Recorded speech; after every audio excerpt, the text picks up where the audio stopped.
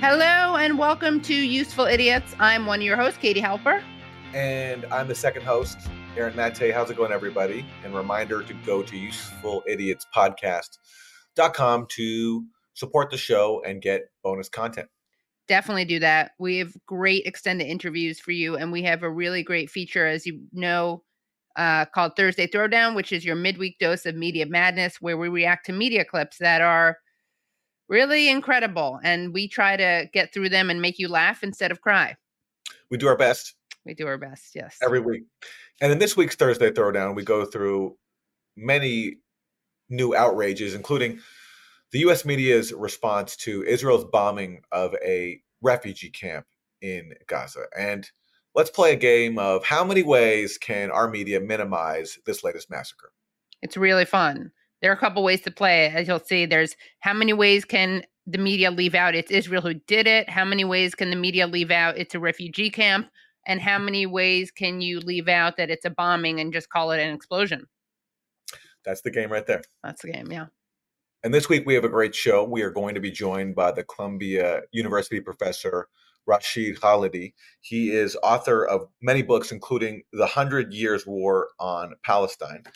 And for an update from what's going on in the West Bank, where Israeli settlers are committing acts of terror along with the Israeli military, we are going to be joined by Issa Amro, who is a veteran activist based in the West Bank. Who's been abused by the Israeli army many times. So should we get started with the 4 basic food groups? Democrats suck, Republicans suck. Isn't that weird? Isn't that terrible? Yes. So for Democrats suck, we're going to go through a wheelhouse of Democratic voices. Let's start with Kamala Harris, who has this chilling warning for Iran. And what's the message to Iran? Don't. As President Biden said, just don't. Exactly. One word. Pretty straightforward. To be fair, that's even more concise than her message to Guatemalans and Central Americans, which is do not come. Yeah, she cut it by more than half. That's a huge markdown. Yeah, she's even better on this issue than she is on immigration, if you can imagine. Yes, from do not come to don't. And Iran must be shaking in its boots right now. I mean, I'm glad what I wouldn't give to be a fly on the wall when Iranian officials heard that.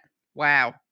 All right, let's move on to another Democratic leader. Hillary Clinton has some thoughts on calls for a ceasefire.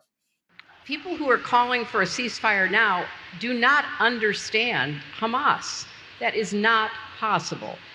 It would be such a gift to Hamas because they would spend whatever time there was a ceasefire in effect rebuilding their armaments, creating stronger positions to be able to fend off an eventual assault by the Israelis. So we're in a very different world. I don't think it had to be the world we're in, but that's where we are, and we've got to figure our way forward through it. So sorry, we can't have a ceasefire. We can't stop massacring civilians because Hamas could rearm. While meanwhile, we're arming Israel constantly with the bombs that are being dropped on refugee camps. It's like, what's the point of us arming Israel to the teeth and making them able to inflict such disproportionate damage and harm and death and destruction if they're only going to be able to rearm? Yeah. And if the Palestinians who were killing get a chance to maybe escape or at least get some supplies to bear the bombing that we're enabling. So, sorry. Yeah, but Aaron, they're using them as human shields. Right. You know, someone pointed this out. They're actually not human shields if they're not working, which they're not. They're not using them as human shields. Even if they were trying to use them as human shields, which is in itself contestable. And in fact, according to Amnesty International, according to Norman Finkelstein, Israel uses human shields with more frequency than Hamas does. But even if that were true, in order to be a human shield, people have to respect the civilian life. And since Israel doesn't, they're not human shields. No, of course not. It's such a joke. And it's just terrorism logic. Like, well, because these civilians happen to be in the vicinity of somewhere where we think someone from Hamas is. And again, when Israel claims it's bombing a Hamas militant, they should provide proof. But even if there is a Hamas militant somewhere in the vicinity, it doesn't justify wiping out hundreds of people, as is what happened at that refugee camp. And Israel claimed it was bombing one Hamas leader. Even if that's true, how does that justify killing all these innocent civilians and claiming that they're being used as human shields? It's so cynical, and it's a logic of what your average terrorist would put forward if they were trying to justify their atrocities. Let's go to another Democratic voice. John Fetterman was confronted by a constituent, a human rights lawyer named Dan Kovalik, who just wanted to ask him, like, hey, why don't you call for a ceasefire? You're a good guy. Can't you get behind stopping a slaughter of thousands of innocents? And for asking this question, Dan Kovalik got assaulted and pushed out of the room. Humanitarian ceasefire. I'm with the Governor's team. If you like, I can talk to him. No, I can talk to. I voted for him. I'm sorry, this is a democracy. It absolutely is. Yeah, but kind of, sort of. Why? 10,000 people in Gaza have been killed. Half are children. The Pope's calling for a ceasefire. The UN is called for it. I'm just asking you. You're a good guy. I voted for you. I know you're a nice guy. This is important. You need to leave. Here, can I give you a phone? Here. I asked the senator a question. So I asked him a question. He just assaulted him. He just assaulted him. He just assaulted him. By the way, we had Dan Kovalik on the Katie Halper show to talk about his experience with Fetterman, if people want to check it out. Well, and for our audio audience who can't see the video, basically he's there just asking, a very simple question. Why don't you support a ceasefire? And pointing out also that he voted for him. Right. And Senator Fetterman just stands there, looks at him like with a blank expression. And then some goon just pushes Dan Kovalik away. So you can't even ask a senator a polite question anymore about a policy they're supporting, which in this case happens to be massacring innocent people.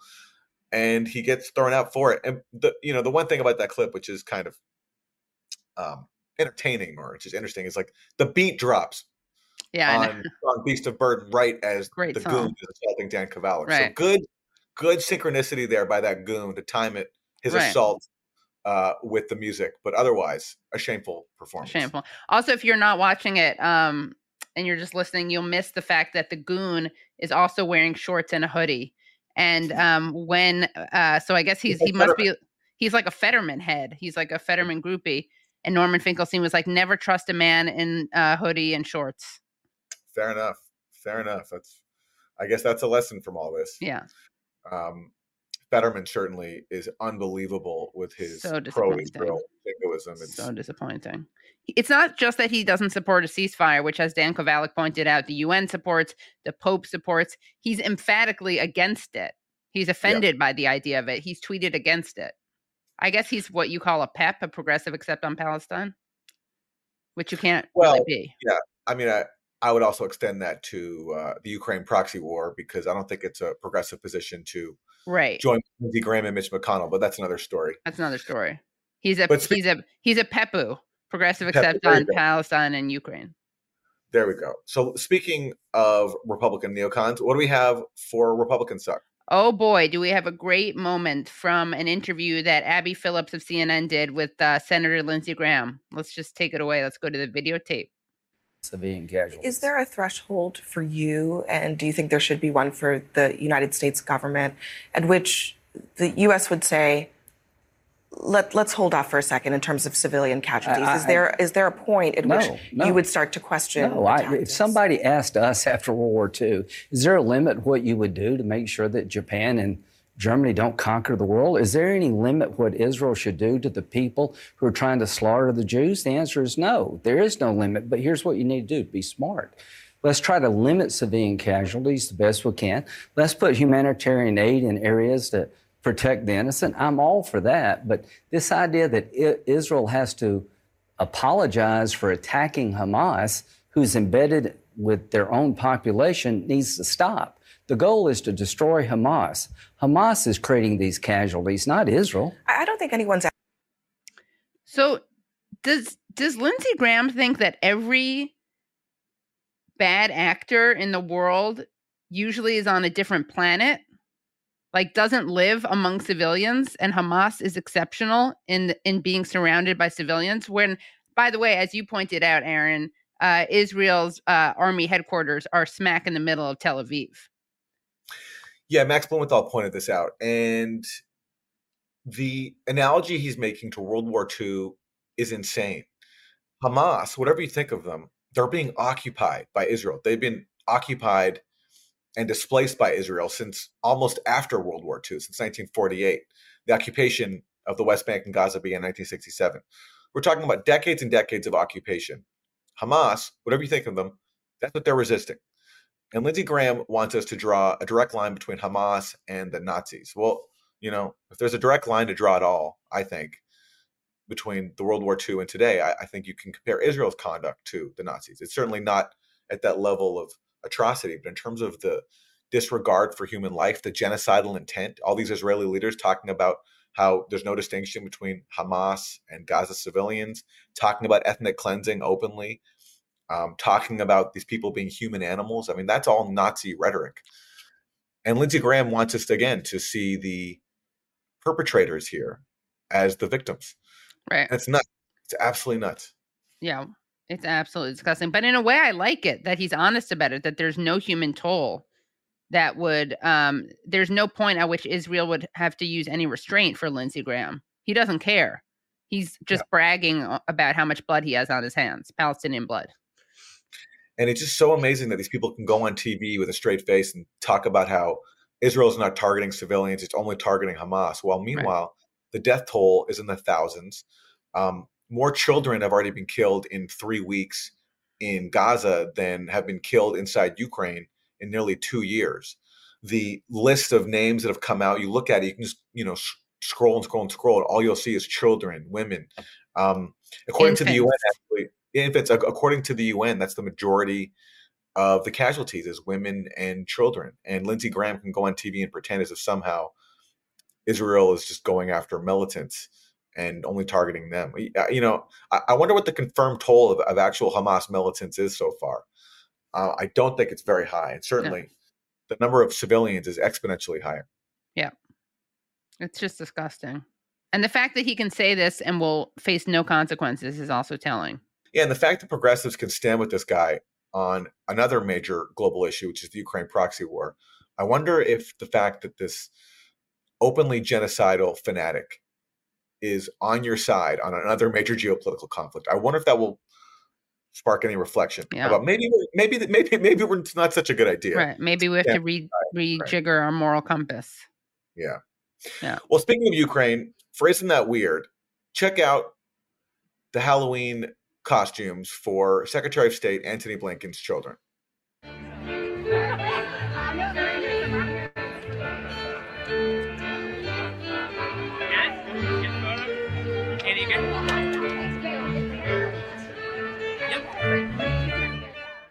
For our audio audience, this is Antony Blinken with his children at the White House meeting with Joe Biden in Halloween costumes, and his kids are dressed up in Ukraine gear. His daughter's wearing a Ukrainian flag, and his son is dressed up as Zelensky, asking Joe Biden for treats, basically like with his hand outstretched, asking Joe Biden for Halloween treats, which is a great metaphor. It really is.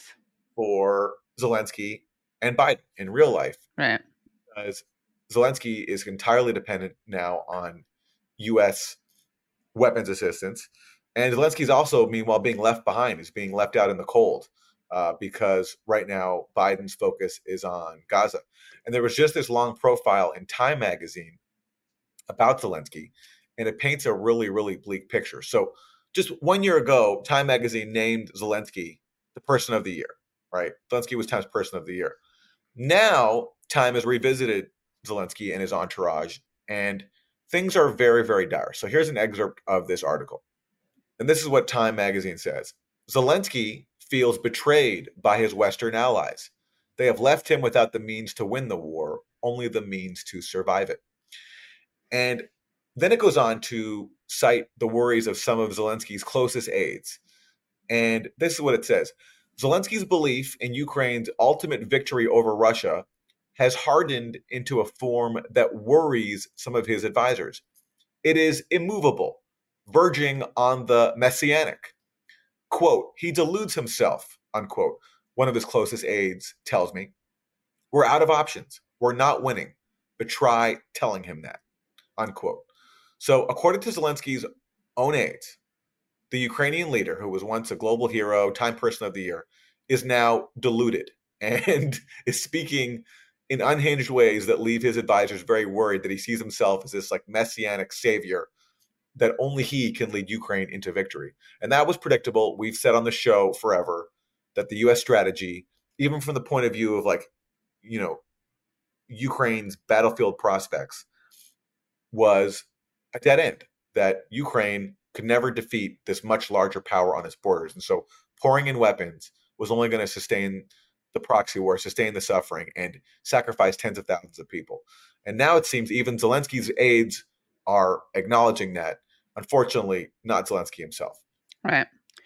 Well, can we go back to the Halloween costume? Because I have two things to say. One is to say that maybe next year, Blinken's kids can dress up as Netanyahu and his daughter can just be wearing blue and white.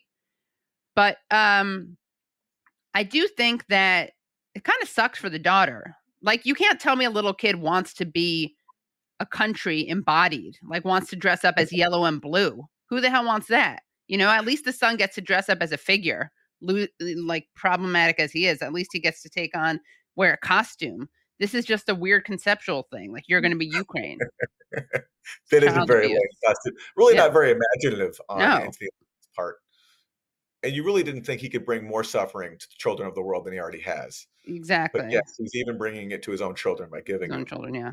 Well, next year, I hope that the son is blue and white, wears blue and white, and she gets to be, I don't know, Netanyahu or some genocidal female Israeli minister.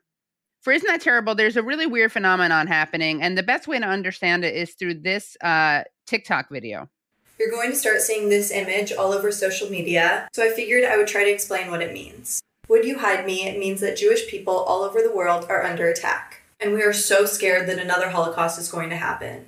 During the Holocaust, Jews were torn out of their homes and had no safe place to go unless one of their neighbors who wasn't Jewish would take them in and hide them. The Nazis were a terrorist organization similar to Hamas. Okay, that's the first important piece of information. The Nazis were similar to Hamas. Okay. And like those right now who support Hamas, were brainwashed into thinking there should be no more Jews. 6 million Jewish people were murdered during the Holocaust. And the fact is, the Nazis did not just stop at Jews.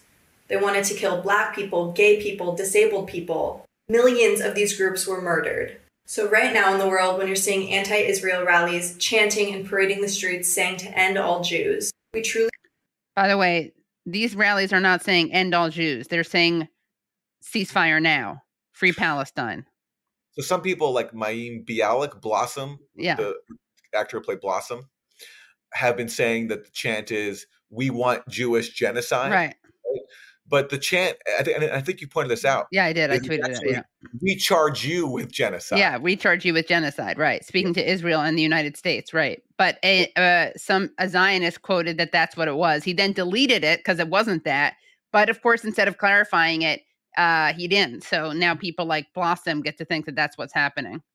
I mean, do they really think, let's say someone was fanatic and crazy enough to actually want Jewish genocide, which of course nobody in the pro-Palestine movement is, but let's say they were. Would they really be chanting that in public? It's so nuts. Right. It's and so of course, nuts, if you listen to the recording, it's so obvious. Like, you have to take a really big leap to hear that.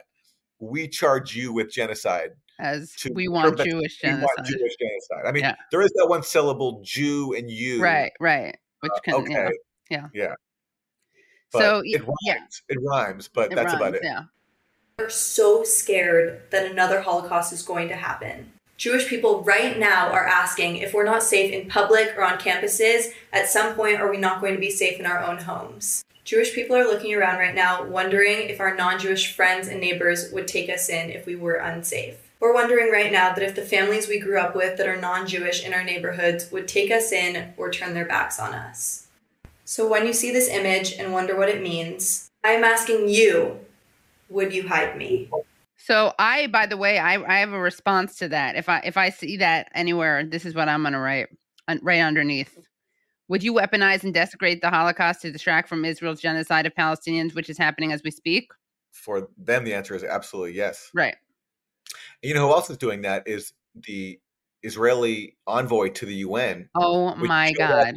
Which showed up at a UN meeting wearing a yellow star to, just as Jews were forced to wear during the Nazi Holocaust.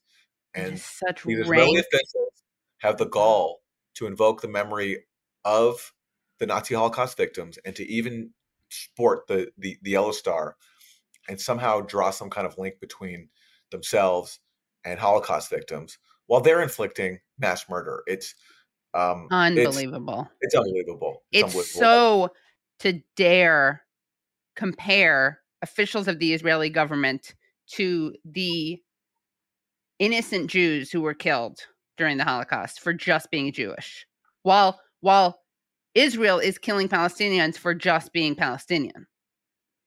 Let's show a picture of this. Look at that. There they are in the UN General Assembly wearing the yellow star. These Israeli officials. How do you look yourself in the mirror and go out in public and do that? It's just it's incredible. There's no load that they won't go to try to use the Holocaust to deflect from what they're doing. Like that stupid woman we just saw on TikTok who apparently has millions of followers, and like those members of the Israeli government. It is so transparent, and it's such a cheapening and trivialization of a real devastating genocide that they are absolutely just using in the most transparent, transactional way. It's absolutely horrific. I can't imagine what the people who were killed during the Holocaust would be thinking if they saw this. But going back to Anthony Blinken and his Halloween costume for his children, do you have any more ideas, Katie? Good question, Aaron. Yeah. So someone who's been really talking about the Holocaust a lot and really leaning into her Islamophobia is Amy Schumer. So I just thought that maybe next year Anthony Blinken's daughter could be Amy Schumer since she had such a lame costume this year. Just an idea I had. And did you see Amy Schumer tweeted out Martin Luther King saying the whole world must see that Israel must exist. And that she put that on Instagram and she tweeted it out.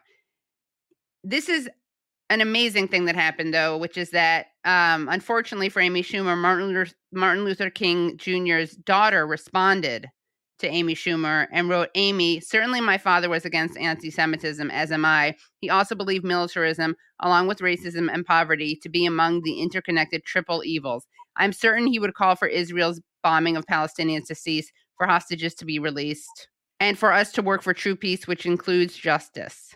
The amazing thing about this, though, is that Amy Schumer's pinned tweet is still the Martin Luther King tweet.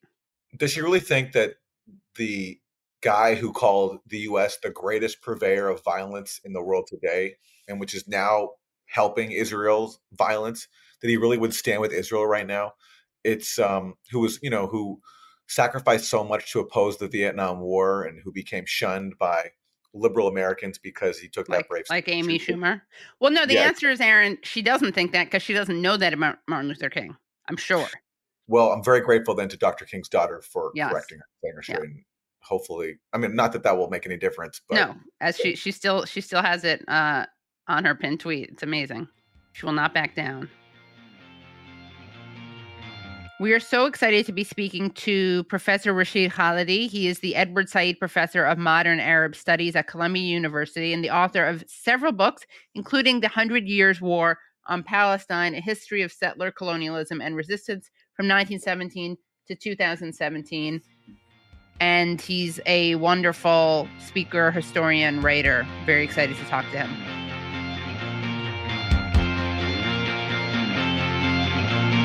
Professor Khalidi, thank you so much for joining. I know that both Aaron and I are big fans of your book, The 100 Years' War on Palestine. As a historian, wanted to ask you what the historical context is that's required and missing in order to understand the present moment? And also, would this moment count as another chapter in this war, making it, I guess, an 106-year war on Palestine? Yeah, it's actually gone on for more than 100 years. So yes, it is more than 100 years war now. In fact, the last chapter includes the wars on Gaza. Right. But I think this one is qualitatively different. It's also quantitatively different. It's different in so many ways. You know, all of the wars that have been fought between Israel and Arab states and Israel and the Palestinians and Hezbollah and whoever since 1948, since the 48 war, have been fought mainly on Arab soil. In other words, 56 was fought in Egypt, 67 Israel occupied Arab territories, 73 was fought in occupied Arab territory. The 1982 war was fought in Lebanon. The 2006 war was fought in Lebanon. So there have been attacks into Israel by Palestinian groups. There have been terrorist attacks or attacks that have been described as terrorist attacks inside Israel. But this is really the first time that with the eruption of Hamas out of Gaza on the 6th of October, that you had serious fighting inside the territory of Israel, and that you had this level of Israeli casualties and of civilian casualties in such a short period of time. This makes it different than anything that's happened before. Usually Israel is fighting outside of its own territory, however you define it, except for stuff that happens like car bombs or attacks on Israeli soldiers inside. This is different in that respect. It's different in a second respect in that the number of civilian casualties is higher than I think any time on the Israeli side, maybe since the Second Intifada, and certainly higher in a short period of time than any time since the 1948 war. And on the Palestinian side, it's probably the highest casualties. I mean, it's going up as we speak. It's over 9,000 people killed, over 20,000 wounded, a couple thousand missing. We are getting to the level of the 1982 war in Lebanon, when about 19,000 people were killed. Maybe half or maybe more of them were Lebanese, but we're reaching a point where the number of Palestinian casualties is the highest ever since 1948. So for both Palestinians and Israelis, this is another level. Even in terms of Israeli soldiers, military casualties, this is almost to the level of the 1982 invasion of Lebanon, when about 480 or 490 Israeli soldiers died. Israel lost over 300 soldiers and about 50 policemen in the initial attack, and we're over 400 now, I think. So this is a new chapter. This is some kind of we're in a new place as a result of this. And what is the history that needs to be understood? I mean, for people who aren't historians or history students, even you've referred to a discursive war that right. Israel is very good at. So for people who want to engage in this, what history do you think those of us who want to make the case for, not to sound corny, but Palestinian humanity need to be making so people understand that this didn't just start October 7th? Right. One of the things that Palestinians are obsessed with is that this has been a process intended since the beginning to push them off their land, to replace Palestinians with Israelis since 1948. That's how they see the Nakba, the 750,000 people driven out or who fled in 1948. That's how they see what happened in 1967 when another 250,000 people were taken to the river and forced to cross. And that is what they fear may happen in Gaza, either that the population will be expelled from Gaza, as seemed to be the intention at the beginning, or at the very least compressed into a smaller space within Gaza, driven out of the northern part of the Gaza Strip into the southern part. And that is of a piece with how they see what's happening in the West Bank, as the Palestinians are reduced to smaller and smaller and smaller parts of the West Bank. That's actually also happening in the West Bank. At least 3 villages have been depopulated by armed settlers and the Israeli army since the 6th of October. And there are more pressures, especially on isolated villages in the southern part of the West Bank and in the Jordan River Valley. So Palestinians see this as part of a war on Palestine, as part of an attempt to, depopulate, part of a demographic war, if you want. And that demographic logic is also present in Israel. You have Israeli demographers who talk about it all the time, the Palestinian demographic threat. Right. There are so many of these Palestinians, we have to reduce their numbers and so on. So I think both sides actually see it to some extent in this context. But for Palestinians, it's a traumatic fear based on their history. And it's something that Israel doesn't want to draw attention to. They'll say, oh, we did this, we had to do this, it's security, they attacked us, they killed all these civilians, therefore everything is permitted. But there is logic behind it, there's planning behind it, clearly. And you can see it in some of the documents that are coming out of Israel. What might be the planning? Like the trying to drive them all to Sinai? Yeah, that plan that came out of the intelligence ministry. Right. It's been poo-pooed, it had no value as a decision. It wasn't a decision, but it indicated a line of thinking within the Israeli government.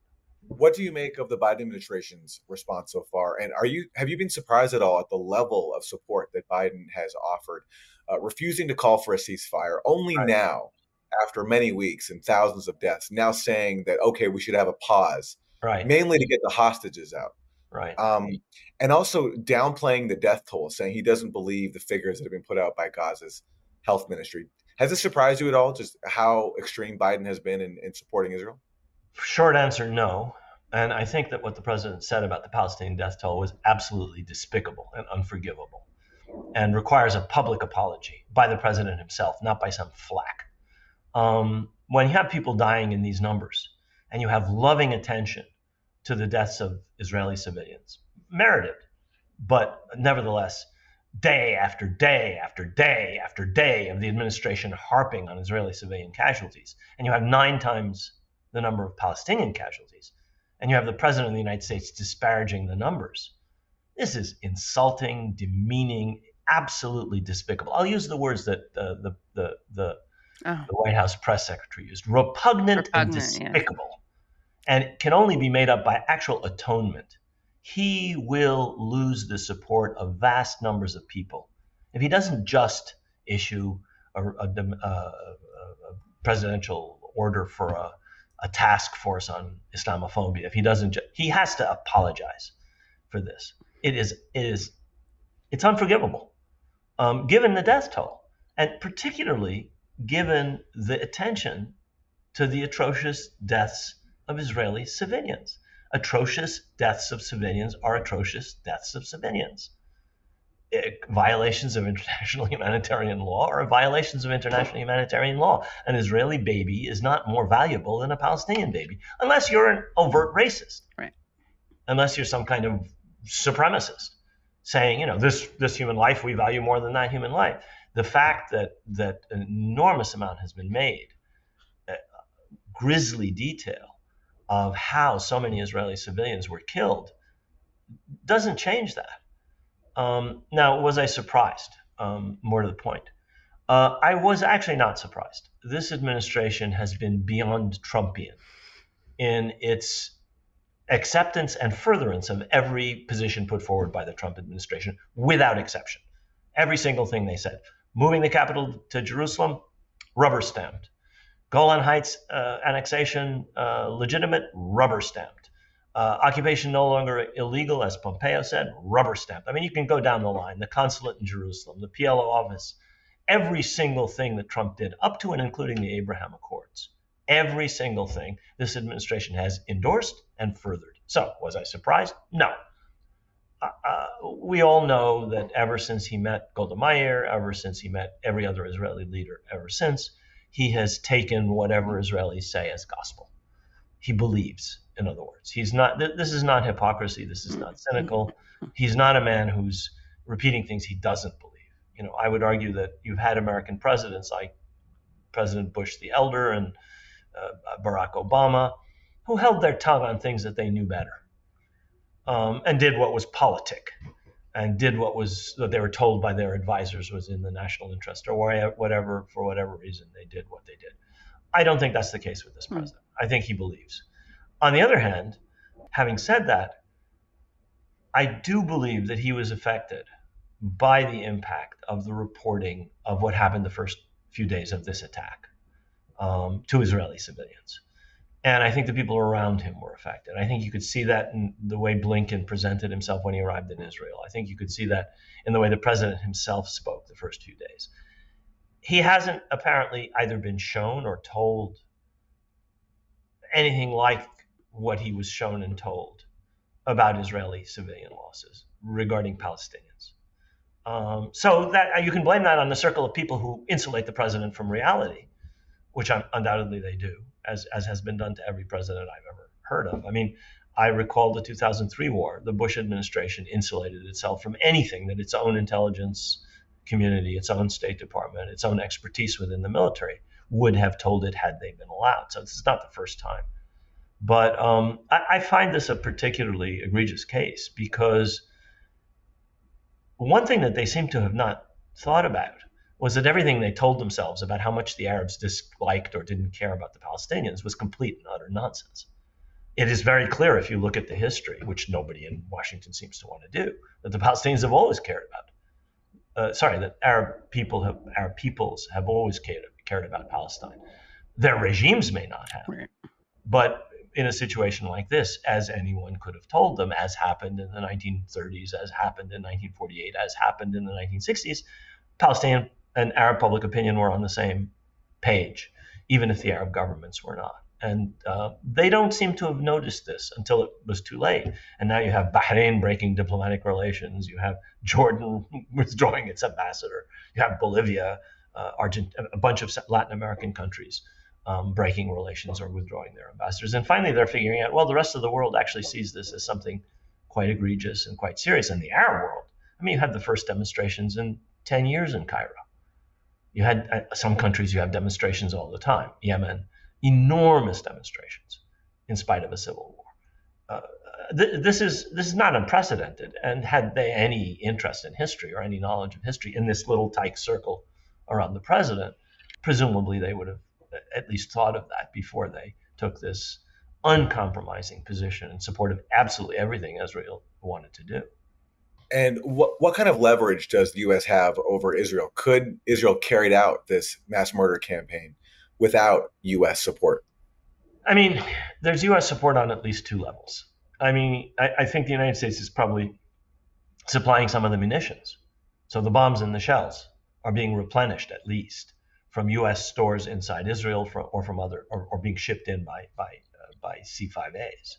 That's one level. So no, they would need replenishment.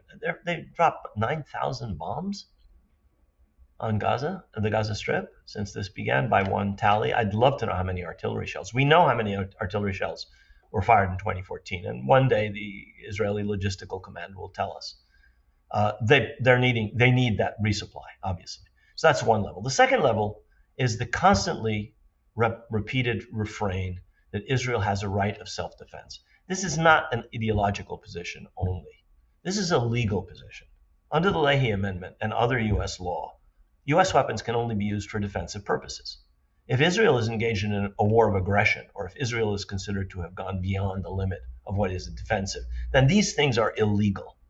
And the president is liable for violation of U.S. law by delivering U.S. weapons to Israel in violation of those laws. So every time you hear an American spokesman bleat, Israel has the right of self-defense, they are not just giving Israel cover for whatever it happens to be doing at that moment. They are covering their own butts. They're covering their own liability under U.S. law if those things are in fact not for defensive purposes. Which it seems like there's not a single thing for the American elites, at least, that Israel can do that doesn't fall under that. In other words, there's no limit to what they'll consider self-defense. I think that's right for the governing class. And I think that may be right for older people, for most people in the Republican Party. I don't think it's necessarily the case for a very large number of Americans. Right. One poll said 66% of Americans favor a ceasefire, which is diametrically opposed to Israeli policy and to U.S. policy. The president has been categorical in giving Israel cover and rejecting out of hand any possibility of ceasefire. And again, spokesmen have described the ceasefire as outrageous, supportive of Iran, right, and so on and so forth. That's the elite. That's not the American people, right? If the polls are correct, and it's certainly not younger Americans or the base of the Democratic Party. I mean, we know that. I was read on TV the other day a poll by, I think, Becky Anderson on CNN, and she said Americans from 18 to 35 who were polled on whether they supported the president's policy in this crisis, to that question, only 10% answered in the affirmative. He has 10% of support among young Americans. In other words, his party base, and you could do the same thing for African Americans, you could do the same thing for other minorities, but that's the Democratic Party base. It's young people and minorities. It's not old white people in the United States. And those people are highly alienated. So whatever the elites feel about Israel having absolute right of self-defense, irrespective, international humanitarian law be damned, that's not how a very large number of Americans feel. I know that, well, speaking of Americans not feeling that way, I know that you've mentioned in the past and recently how the Palestinian movement is stronger than ever, and there has never been this much public support for the cause. So how does that translate into change in terms of policy? Like, how can we leverage all this public international support for Palestine so that it has an effect on the U.S. questioning support of Israel and an effect perhaps on Israel's policies? Right.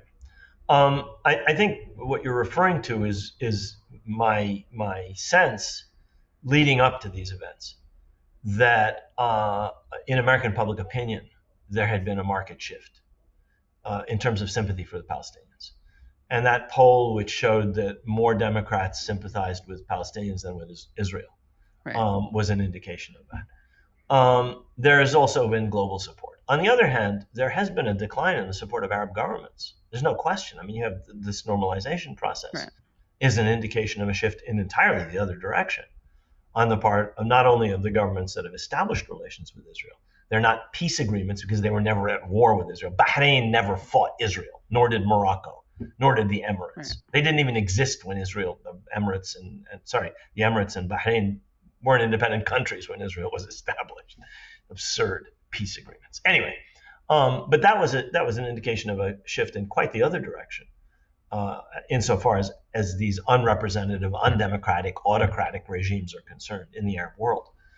I would say two things. One is that about how things might go. World support for the Palestinians has increased, and you can see that in the General Assembly, about 120 countries to 14 last week. I think in the United States, the scale of Israeli civilian casualties in the first week has sapped support for Palestinians, at least in some sectors. But more importantly, it hasn't in others. I mean, students are still, I think, largely supportive of the Palestinians, even if they may be critical of Hamas and what it did. That doesn't change their basic view of what the conflict is. For many students, many young people, many minorities. I know that from my contacts and people I've talked to. What it has done, however, is put the backlash on steroids. We are seeing a shutting down on campuses by administrations that are not afraid to say you do not have rights of free speech, or this, and this is concerned. This kind of speech is anti-Semitic, or this kind of speech goes beyond the bounds. And this is happening at Columbia, at Harvard, and it's all surreptitious. It's all done within the university. If they make a public statement, it's always biased. But what the way in which this is done is always quietly and silently. Events are not allowed to take place. Reservations for halls are canceled. There was an event. This was not a university event. They had to go to 5 different venues before they were able to find a place to hold that event last night. And that's par for the course. Same thing is happening in London. I was supposed to speak at an event. The police, the anti-terrorism police, went to the Royal Geographic Society and told them you can't hold it here for security reasons. And multiple other venues shut it down until finally they found a venue. And that's happening in universities. And groups are I think, about to be shut down. Student groups are about to be shut down. So and we see laws and we see investigations and we see the FBI being mobilized. Much of this in the name of an opposition to anti-Semitism. Right. We have a whole spate of anti-Semitic attacks or anti-Semitic hate speech across the United States, which these efforts are ostensibly directed towards, and are to a large extent directed towards. But they are also intended purposely to shut down speech around Palestine by saying anything you say is support for a terrorist entity. The ADL has actually said that some of what students have said constitutes support for Hamas. That meets the level of material support for a terrorist entity under the Patriot Act, and they should therefore be prosecuted. So students are going to be prosecuted if this advice from ADL is followed. Right. This hate group, the ADL, an anti-Palestinian, anti-Muslim group, is followed by any state or federal authority. This is going to be followed by prosecutions of people for talking about Palestine, which is claimed as anti-Semitic. And I think that's the direction we're going to go, because I think the level of the horror of what happened in the week or so, the few days after the attack of October 7th, as it was revealed in those days, has given those voices that were on the defensive a chance to go on the offensive again. I'm wondering if you could respond to what Israel claims after its atrocities. So, for example, the bombing of the Jabalia refugee camp. Israel says, well, we told the residents to leave. You have family in Gaza. You have contacts in Gaza. What do you make of this claim from Israel that basically if civilians get killed in Gaza, it's their fault because they didn't listen to our orders to clear the area? First of all, under international humanitarian law, there's a principle of proportionality. To kill one Hamas official, leader, militant, it is not permissible to kill 50 or 60 or 100 civilians. It's just not permissible under international law. And if Israel wants to rewrite international law and the United States wants to go along with it, that's not going to be accepted by anybody else. That's the first thing. The second thing is telling people to leave in the case of something like a hospital is impossible. They can't leave. You cannot unplug infants from incubators. You cannot unplug people from dialysis machines. You cannot unplug people who are getting drips. I mean, it's physically impossible. Thirdly, there's nowhere to run to. Right. There's no shelter. My niece's in-laws live in the Rimal neighborhood of Gaza. They have been forced to move 3 times. The first time, they moved to the southern part of Gaza under the assumption that Israel said you would be safe there. They were bombing the southern part of Gaza even as they were telling people to go there. They moved back. The family then split up. Some moved back to the Rimal neighborhood of Gaza.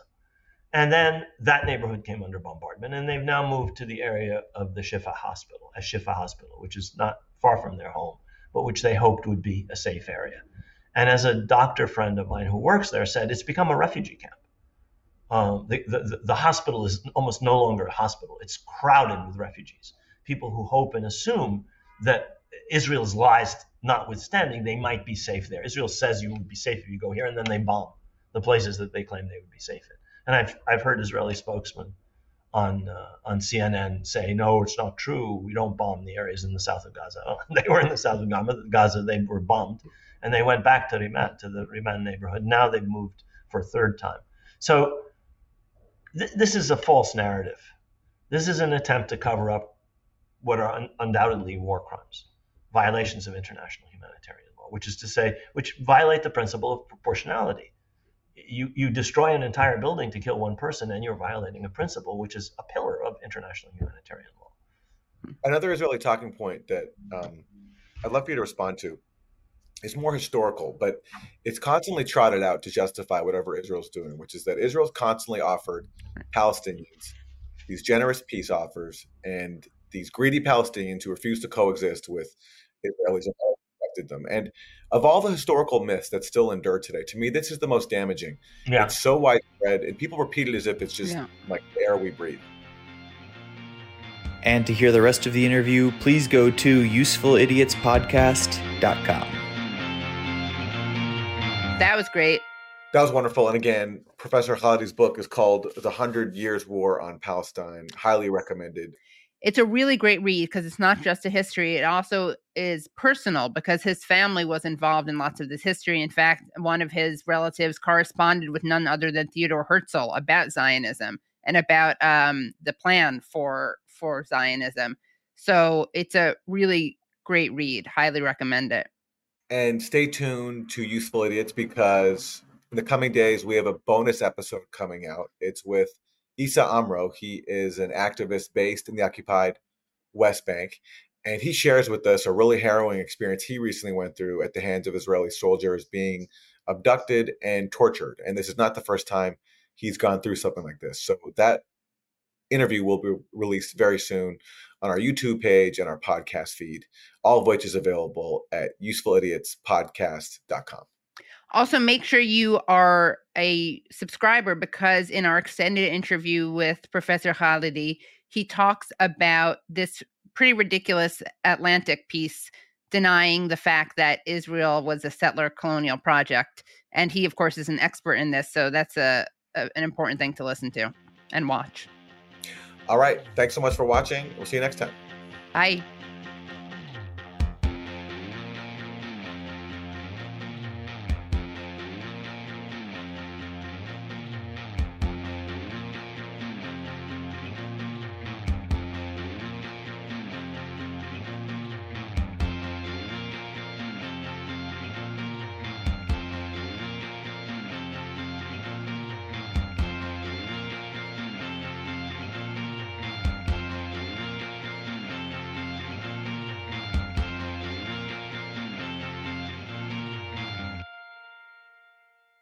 The Ed Milet Show showcases the greatest peak performers sharing their journey, knowledge, and thought leadership. This is one of the all-time best pieces of advice ever given on the show. Actor Rainn Wilson. The number one thing that psychologists point to with young people of why they are struggling so much in this mental health epidemic is they don't have resilience. So how do you build resilience if you don't understand suffering itself? The Ed Milet Show is available on YouTube or wherever you listen. Hi there. Sorry for the interruption, but are you enjoying this show on Google Podcasts? You should know that the Google Podcasts app is going away this spring. That's right, going away, gone as in no longer available. You can still enjoy this show elsewhere though. Try out Spotify or Amazon Music, or maybe TuneIn is more your style. Whatever app you switch to, be sure to follow so you never miss the next episode. And thanks for listening, wherever you listen.